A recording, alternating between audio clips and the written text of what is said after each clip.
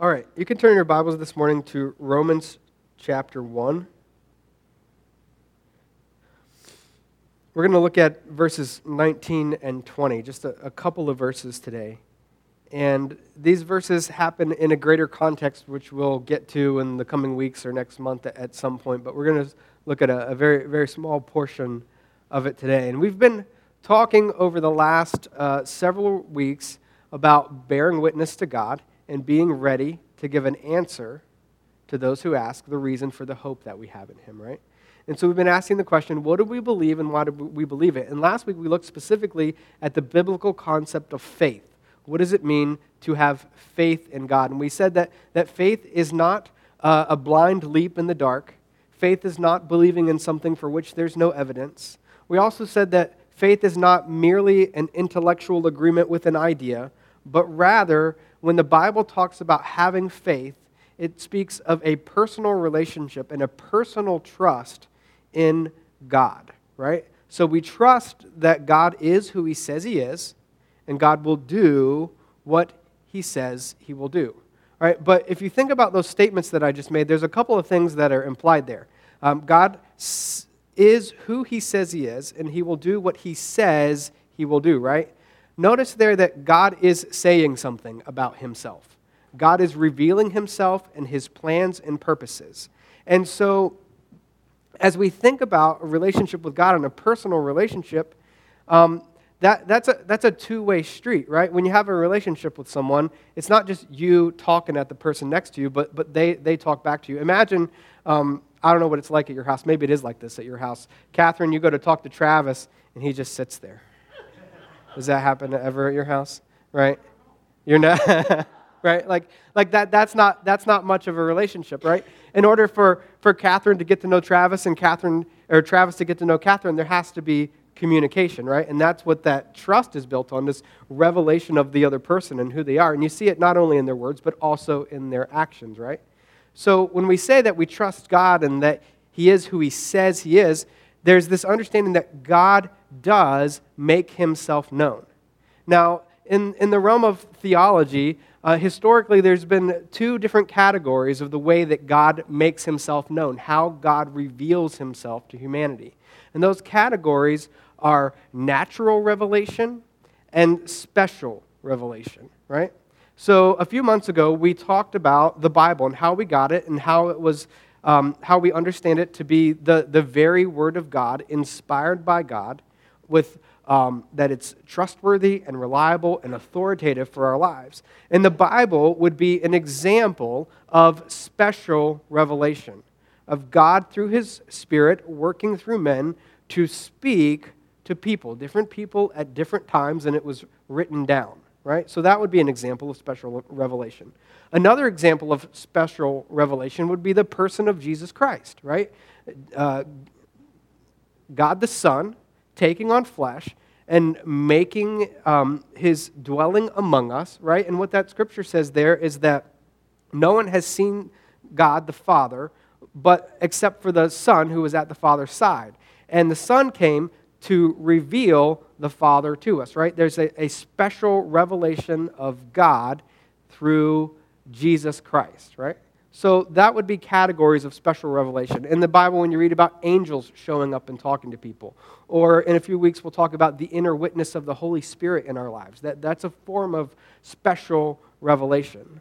But this morning we're going to talk about the first category, which is called natural revelation. And this is the idea that when we look at the world, we can learn some things about God and who He is, all right? And this is actually what the Scripture teaches. So read here with me Romans chapter 1, verses 19 and 20.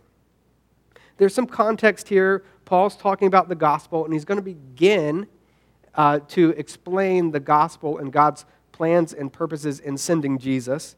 But he starts out here, and he talks about the wickedness of humanity and the problems of humanity. And then in the midst of this discussion, he says this: since what may be known about God is plain to them, because God has made it plain to them.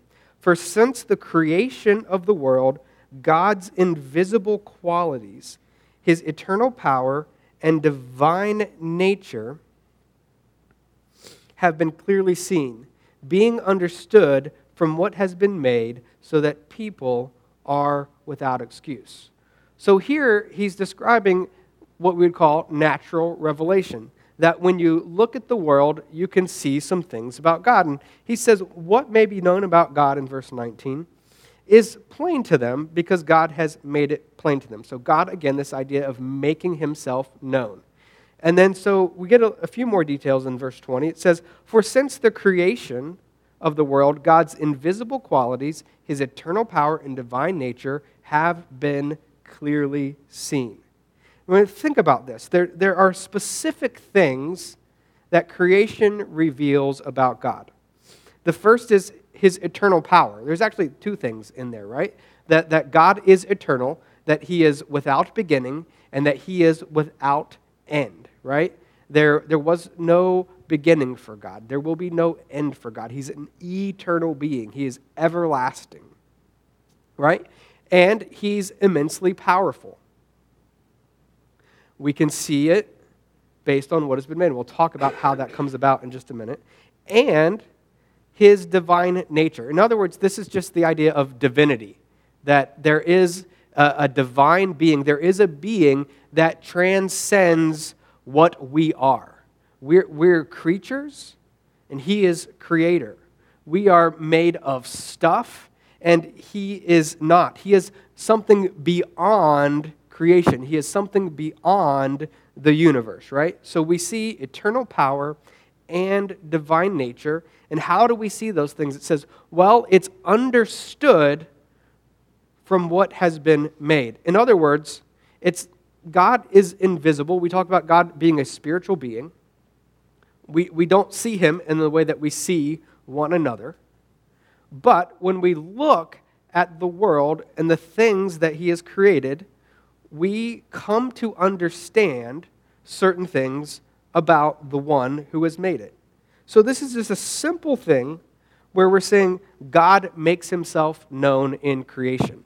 Now, Paul uses this as part of an argument in the problem of the sin problem of humanity. And again, we'll come back to that in a few weeks, but we're just establishing this idea that God makes himself known in creation. And many of you are just familiar with this.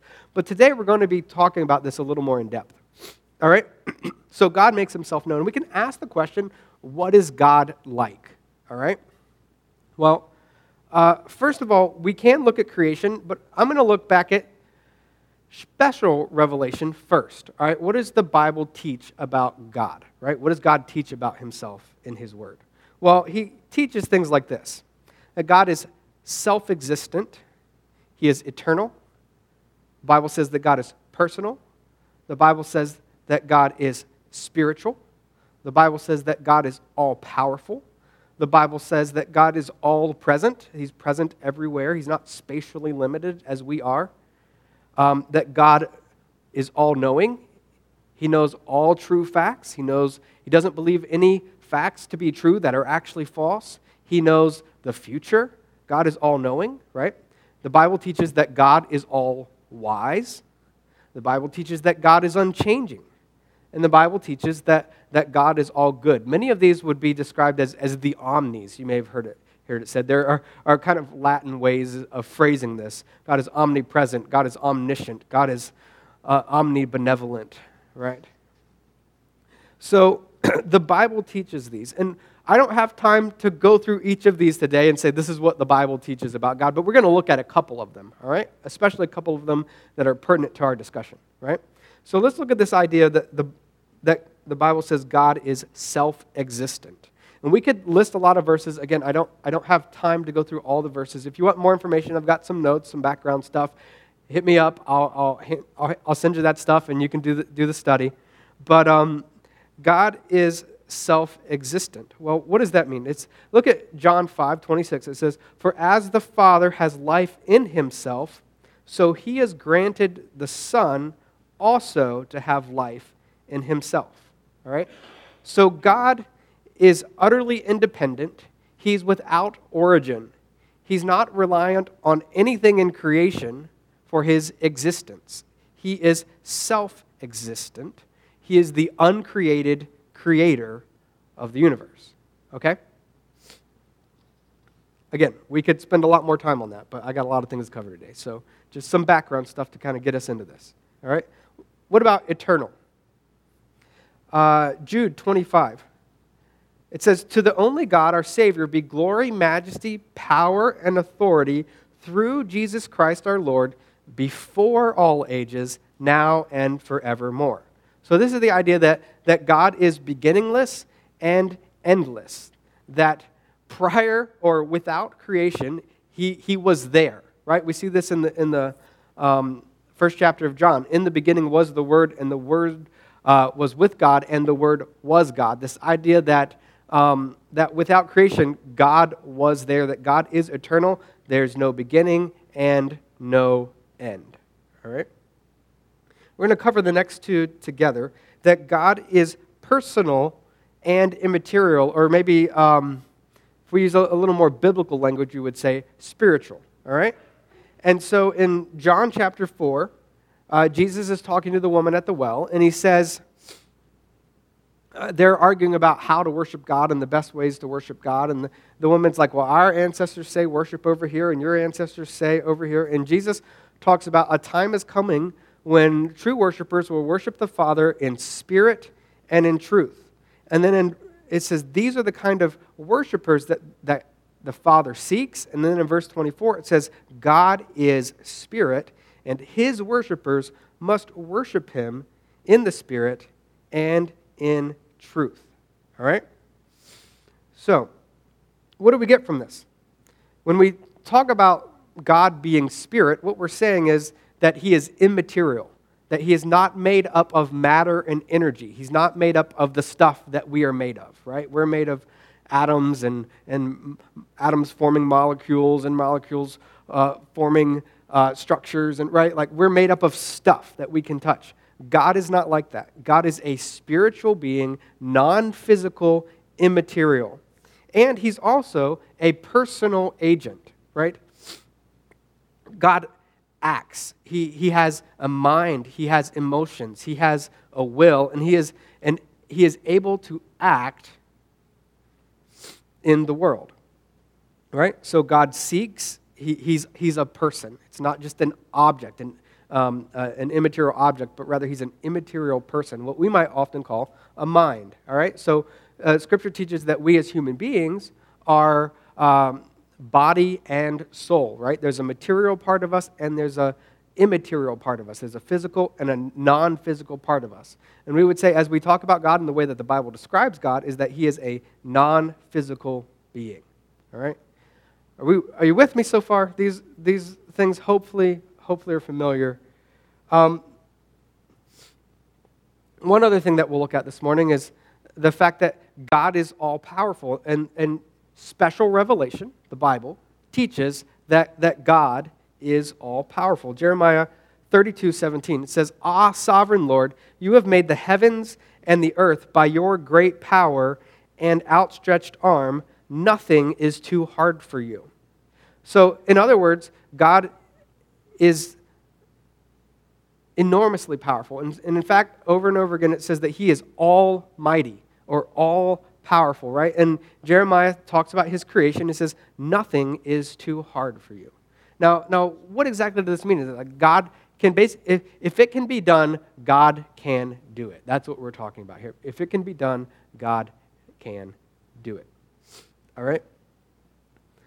So, as we think about these attributes of God, and we begin to look at natural revelation, you start to see evidence of these attributes of God as we look at creation around us. Okay? So this morning what we're going to do is we're going to look at some examples of how the heavens declare the glories of God, and how the world that God has made shows his eternal power and his divine nature, those things that we just talked about, right?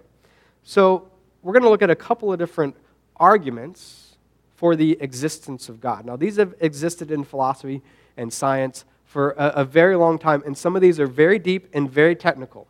And so the best I can do this morning in the time that we have is to give some summaries of the kinds of things that point us to God as we look at creation, okay? We're not going to be able to look at every detail of every argument. We're not going to be able to look at every counter example that an opponent might give, every objection that an opponent might give, and then the response that is given back to that. These things are talked about and discussed and debated. And what I'm trying to do this morning is to expose us to these arguments so that we can understand that we have great reason to have confidence in this revelation that we see in nature. All right? So, the first thing we're going to talk about this morning are types of arguments from cause or causation, right? This idea of cause and effect. And these types of arguments, they basically say in some way, shape, or form that the world provides evidence for God's existence as the first cause or the uncaused cause of everything else. Okay. So when we look at the world, we see that there is something here, right? It's not nothing. Jim exists, this pew exists, this building exists, the trees outside exist, the weather this morning that we braved to get here exists. Like the earth, the universe, something exists, right? And the question is, why does something exist as opposed to nothing at all? And Francis Schaeffer talks about this. He's got a wonderful book called Genesis in Space and Time. And he basically says, as we ask these tough questions, we only have a couple of options. Like, there aren't a whole lot of options here. And he basically narrows down the possibilities. And they're things like this. Something came from nothing. Something came from an impersonal something else. Something came from a personal something else. And so, as he discusses these, the reality is that our options are few, and we have to wrestle with, why is there something here at all? And historically, atheists and some cosmologists have said, well, the universe is just eternal. It's just a brute fact. The universe is just there because here's the deal. Something has to be eternal. We cannot have an infinite series of events in the past because we'll never get to the present. We'll come back to that in just a minute. But the point is, something has to be eternal or you don't get anything, right? So, a philosopher, William Lane Craig, he puts forth this argument, and it's called the Kalam cosmological argument. It's not the only cosmological argument that there is, but here's one of the arguments, all right? Whatever begins to exist has a cause. 2, the universe began to exist. 3, therefore, the universe has a cause. This is a form of argumentation where if premise number 1 and premise number 2 are both true, then it naturally follows logically that 3 has to be true. And then he says we can do an analysis of what it means to be a cause of the universe, and that tells us some very important things. So let's examine these just briefly. Again, you could spend your life doing this, right? It's a whole lot of fun. I encourage you to do so. But let's just talk about this. Number 1, whatever begins to exist has a cause. There's a key here. Whatever begins to exist has a cause. Kim, you're a Sound of Music fan, aren't you? The Sound of Music got it right. Remember when Maria and the captain are in the gazebo and they're dancing and they sing that song, I Must Have Done Something Good? There's an element of truth in that song. And she says, nothing comes from nothing. Do you know the next line? Anybody know the next line? Nothing ever could. Nothing comes from nothing. Nothing ever could. And just imagine a state where there's absolutely nothing. There's no matter. There's no energy. There's no molecules. There are no atoms. There's absolutely nothing. How do you get to a state, or from a state of nothingness to something, which is the universe? Things don't pop into existence out of nothing, which is why prior to the standard model of the beginning of the universe and the Big Bang and all that kind of stuff, scientists held and tried to prove that the universe was past eternal because they understood the problem of nothing or of something coming from absolutely nothing. It's just not possible. All right? So it seems to me then that the first premise, for that reason and other reasons, the first premise is true. Well, let's talk about the second then. The universe began to exist. Well, a couple different lines of argumentation here. There are philosophical arguments about how you can't have an infinite regress of past events. That's all very important and complicated, and go look it up. It's really cool. You can't have an infinite series of past events because let's say you had to walk an infinite number of distance, an infinite distance to get to here. Well, you could never get to here because infinite, it's just not possible. All right? So, but there are scientific arguments as well, and that's kind of what we're concerned about today because we're talking about how nature points to God. All right? So, what are the scientific arguments for the universe having a beginning? Well, beginning with Einstein and his general theory of relativity, he predicted that the universe was expanding. And they were wrestling with why is the universe expanding? Why are these stars that we see, these galaxies that we see, getting further and further and further apart? And the idea is if you kind of run that backwards, they get closer and closer and closer together, and they ultimately come down to what the scientists call a singularity, a point at which everything begins, the beginning of time and space. So Einstein's theory predicted the expansion of the universe. And over the years, that has been confirmed. You may have heard of the astronomer Edwin Hubble, the Hubble Space Telescope, right? That's named after him, right? He looked at the stars and was able to determine empirically that the universe was in fact getting bigger, was in fact expanding. So they were able to confirm what Einstein predicted, right? And again, as they look at this and run that backwards, what that means is that there comes a point in the past where it's all condensed down into one particular point, and there is an absolute beginning. Lots of details there. Go look them up. It's cool. All right? Now, you're going to hear that a couple times today, right? All right. The second line of argument scientifically are the laws of thermodynamics. And this talks about the way that energy and matter works. And the idea is that ultimately things will reach an equilibrium. It's why, like, when you walk into this room, you're not concerned about breathing because you know that the air is equally distributed in this room, right? It's not like you're going to walk through the back door and all the breathable air is up here and you're going to suffocate before you can get up here, right? Like all the air is evenly distributed. And this is the idea that matter and energy over time, they distribute equally. And what this would mean for the universe is that long ago, the universe would have suffered heat death if it was past eternal. All right? If the universe was past eternal, then there would be no opportunity for us to exist because all the matter and energy would have spread out to the state of equilibrium where nothing that like life couldn't exist. All right? So these are arguments against the past eternality of the universe. They point to the fact that the universe has a beginning. So what do we say from there? Well,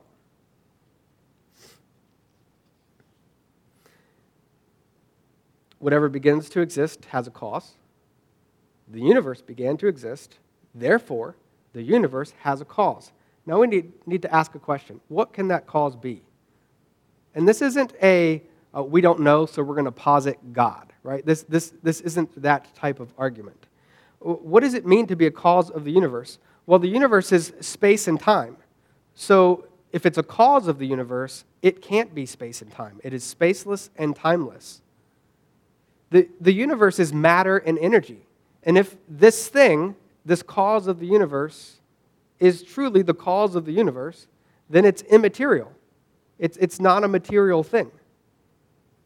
It is uncaused, right? I said, like, something has to be uncaused, something has to be eternal. It is enormously powerful because it can create the universe out of nothing. And it seems to me that it's also personal because there was a point at which everything began. It's not past eternal, which means there's a decision point of making this universe. So there's a personal agent behind this that is able to, at a specific point, begin the universe, right? So those arguments, or those statements, they don't tell us necessarily that the Christian God exists. But when you look at those statements, those conclusions from that argument, it looks a lot like at least that first column over there, doesn't it? What God reveals about himself in the Scripture, that he's self-existent, he's eternal, that he's personal, that he's spiritual, that he's powerful, right? I got 4 more hours today. Goodness. All right.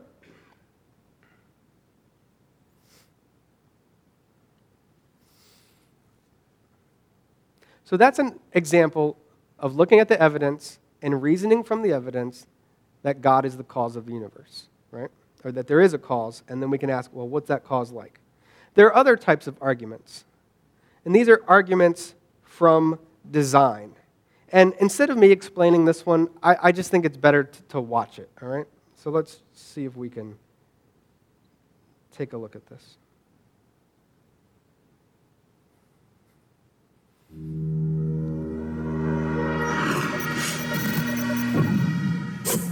From galaxies and stars, down to atoms and subatomic particles, the very structure of our universe is determined by these numbers.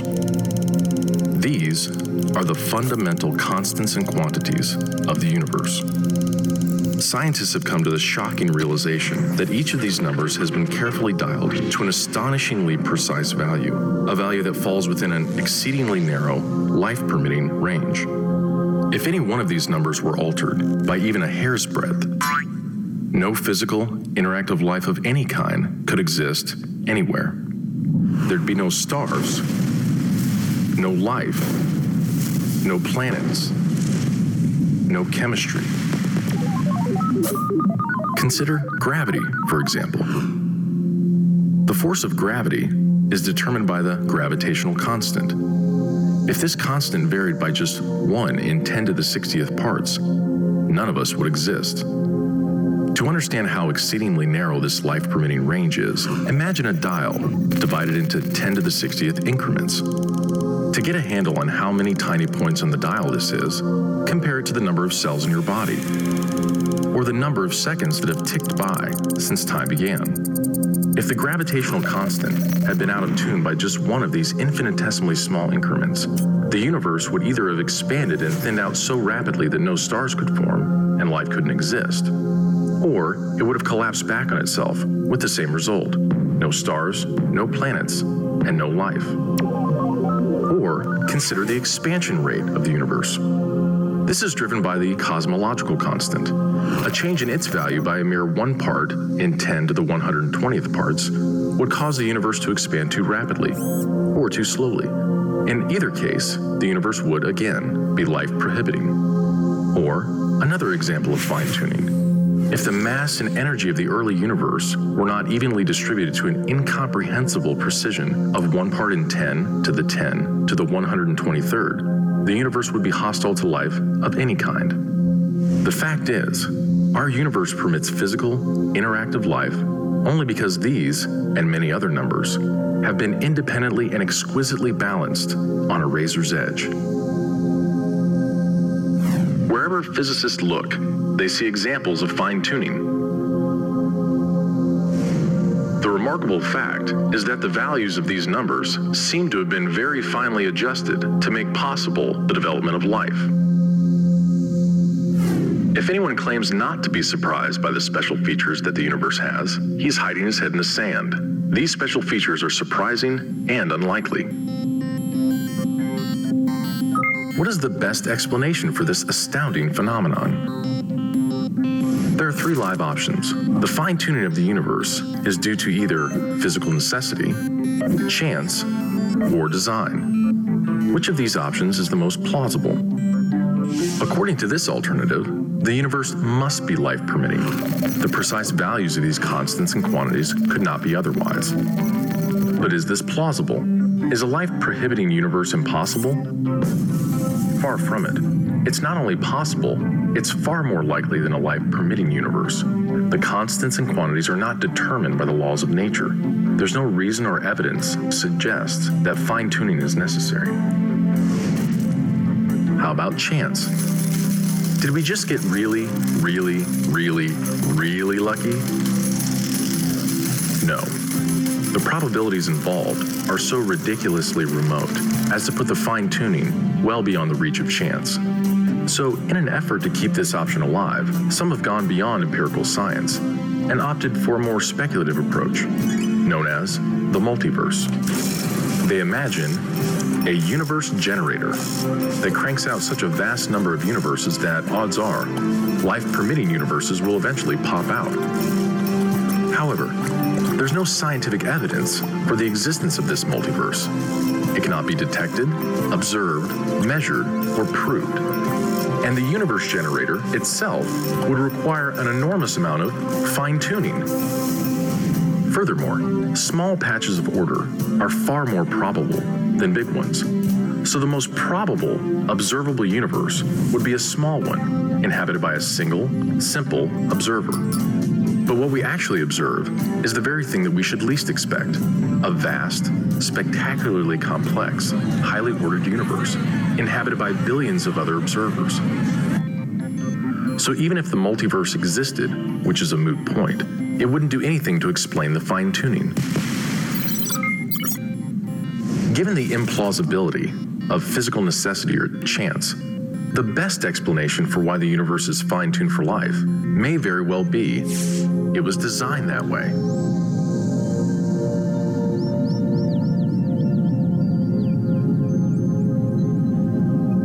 A common-sense interpretation of the facts suggests that a superintellect monkeyed with physics, and that there are no blind forces worth speaking about in nature. The numbers one calculates from the facts seem to me so overwhelming as to put this conclusion almost beyond question. There is for me powerful evidence that there is something going on behind it all. It seems as though somebody has fine-tuned nature's numbers to make the universe. The impression of design is overwhelming. The heavens declare the glory of God. The skies proclaim the work of his hands. Day after day they pour forth speech. Night after night they reveal knowledge.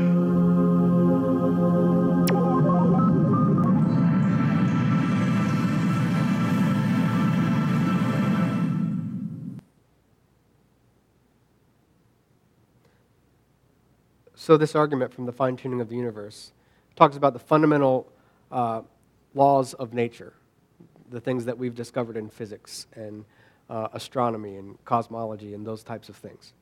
And it looks at these different physical laws, and there are a bunch of them. There were 3 examples there, but there are a bunch of them. They're all independently determined.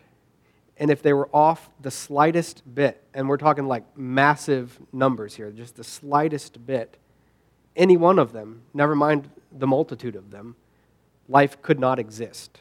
And the question is, how do we understand that? Could that happen? Does that happen necessarily? Does it have to be the case? And the answer is no, it doesn't have to be the case. It's not determined. Could it happen by chance? Well, the odds are so astronomical of that happening by chance that the naturalist, the person who wants to maintain a naturalistic view of the world where without God has to postulate that there is an infinite number of universes that you could never see or detect, mathematics couldn't prove, but there would just have to be an infinite number of these things in order for us to beat the odds and be the one where life exists. All right? Just not probable. And so the best explanation, the inference to the best explanation is when we see design, there is a designer, right? There are a couple of more arguments from design. I'm just going to sum them up because I know this is going a while. But when we look at things on the cosmological level, the universe, we see evidence for a designer, evidence of the first cause. But when we begin to look at things on the microscopic level, it gets way cooler. It's like when we think about our bodies and how they function, When we think about the way that life works and how the intricacies of the cell, and as we begin to look at the different pieces and parts of the cell, and we understand that all of it, all of the information for building the complex systems of the cell is contained in DNA. And when we look at DNA, it's not just a random set of molecules. It's a set of instructions for building the physical systems of the cell. And we talk about the genetic code. And you'll see an example here in this picture with the different letters of this code, and they represent different pieces of this molecule, and how they're paired together determines what kind of physical structures are made for the cells of your body. And the question is not just where do the molecules come from? The question is, where does the information in those molecules come from? Because we're not just talking about physical structures, we're talking about information. And the question that we ask ourselves is, where does information come from? And when we observe information in our world, we recognize that information comes from intelligence. Let's say you were walking along and you found a book on the ground, and you opened that book, and it's not just a random assortment of letters. There's information encoded in those pages, right? We use language to convey information. Or take computers and software, right? When you develop a computer software, we use a binary code, on and off, 1 and 0, for all the computing that we do. It's incredibly complex. But it's this code, and if any particular piece of the code is broken, the program is broken. It doesn't run, it doesn't function. And what we see in the DNA molecule is something way more complex than our computer code. It's coded information that goes beyond anything that we've been able to put together. And so when you see a computer program, you reason back to a coder. You infer, what is the best explanation for this computer code? Well, there's a coder. And when we look at the DNA molecule, we look and say, what is the best explanation for this code? There's a coder, right? One more quick argument from design. Michael Behe puts this forward in his writing, his work. He calls it irreducible complexity. And he says that when you look at the cell, there is complex machinery that cannot have arisen by a naturalistic explanation. And that would be naturalistic evolution. The idea of random mutation and natural selection. That it's far too complex for that. And again, just humor me for a minute and check out what God has made.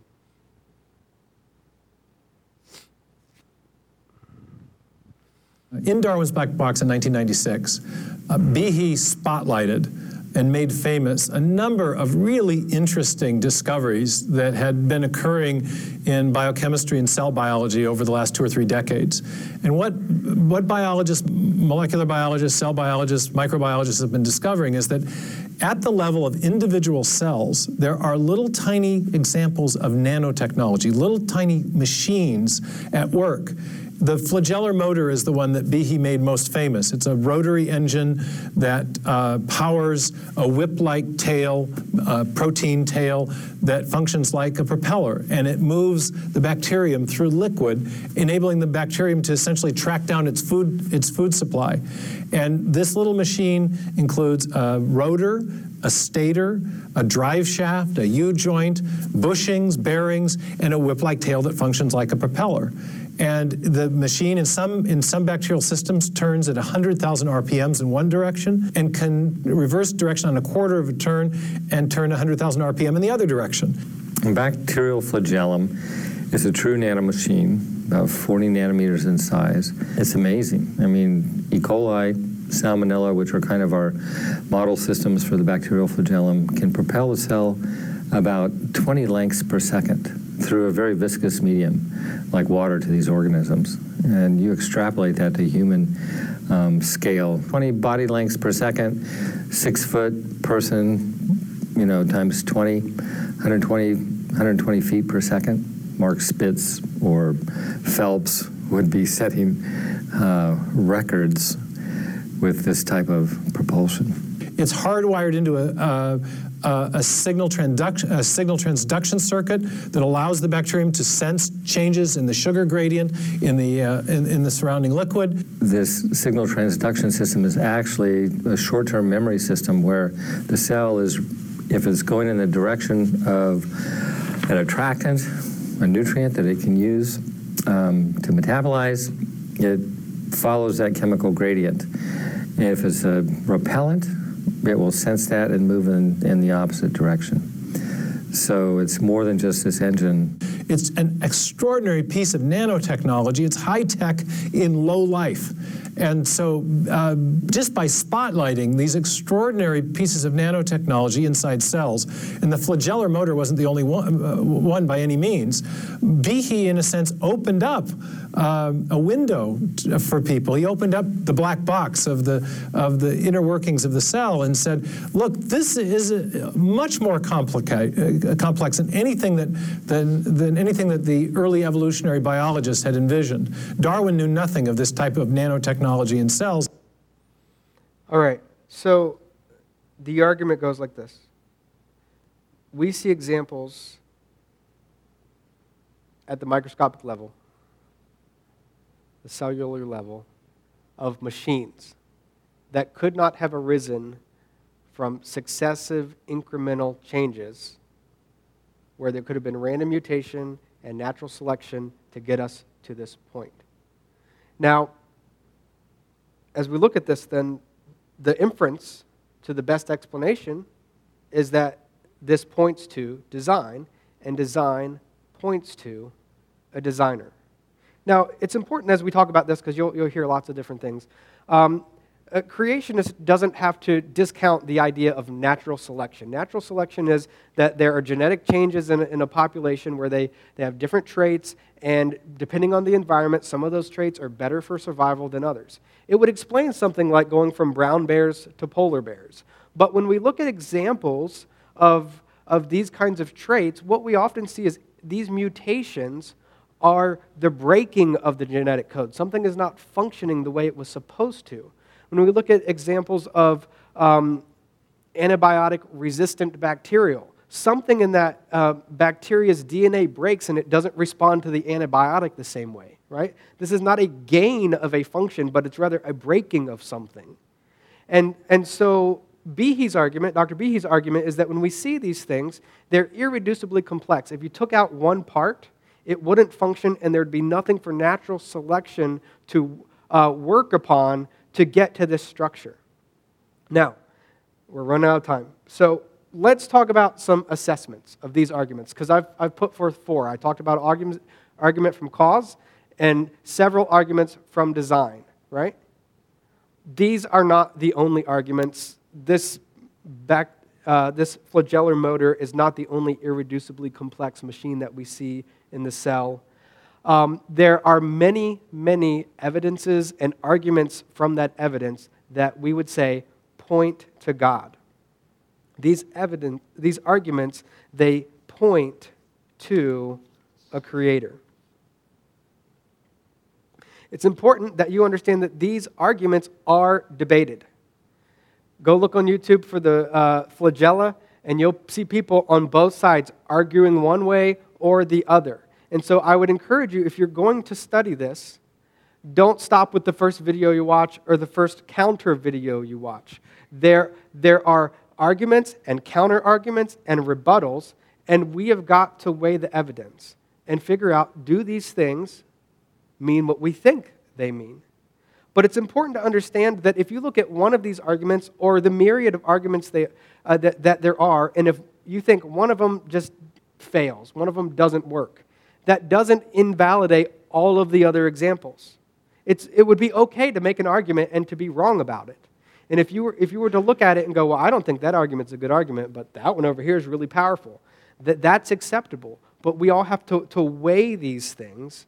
And, we're deferring to people who are much much more knowledgeable than we are. The other thing that's important to understand about these arguments is they don't get you to the full concept of the Christian God, okay? They get you somewhere, and that somewhere is telling us something about what the Creator is like. Spaceless, timeless, immaterial, personal agent, immensely intelligent, immensely powerful, right? What does Romans say? For since the creation of the world, God's invisible qualities, things that we can't see about him, but we can infer, his eternal power and his divine nature have been clearly seen, being understood from what has been made, right? What does God reveal in nature? His eternal power and his divine nature. This is natural revelation. And as we look at the world, we see these things independently of what Scripture says. We look at this evidence and go, what do we do with it? What does this point to? What does this mean? And it points to that there is a God who is eternally powerful. Would you pray with me today? Father God, I thank you for this time that we've had to look at your word and look at your awesome creation, the amazing things that you've made. God, the heavens declare the works of your hands. Day after day they pour forth speech. God, we can't fathom all the wonders that you've done. We can't fathom all the wonders of your being. But God, as we apply ourselves and we look at the things that you have made, we're grateful that you have revealed something of yourself. And God, I pray that as we look, that would move us to pursue you, to know you more, to reach out to you, as your scripture says, and find you. So God, I pray that you would help us to see your power and glory in the world. Not only to see, but respond with awe and thanks for the wonderful things that you have made, for giving us life and an opportunity to know the true and living God. We want to know you more. We pray for your help in this in Jesus' name. Amen.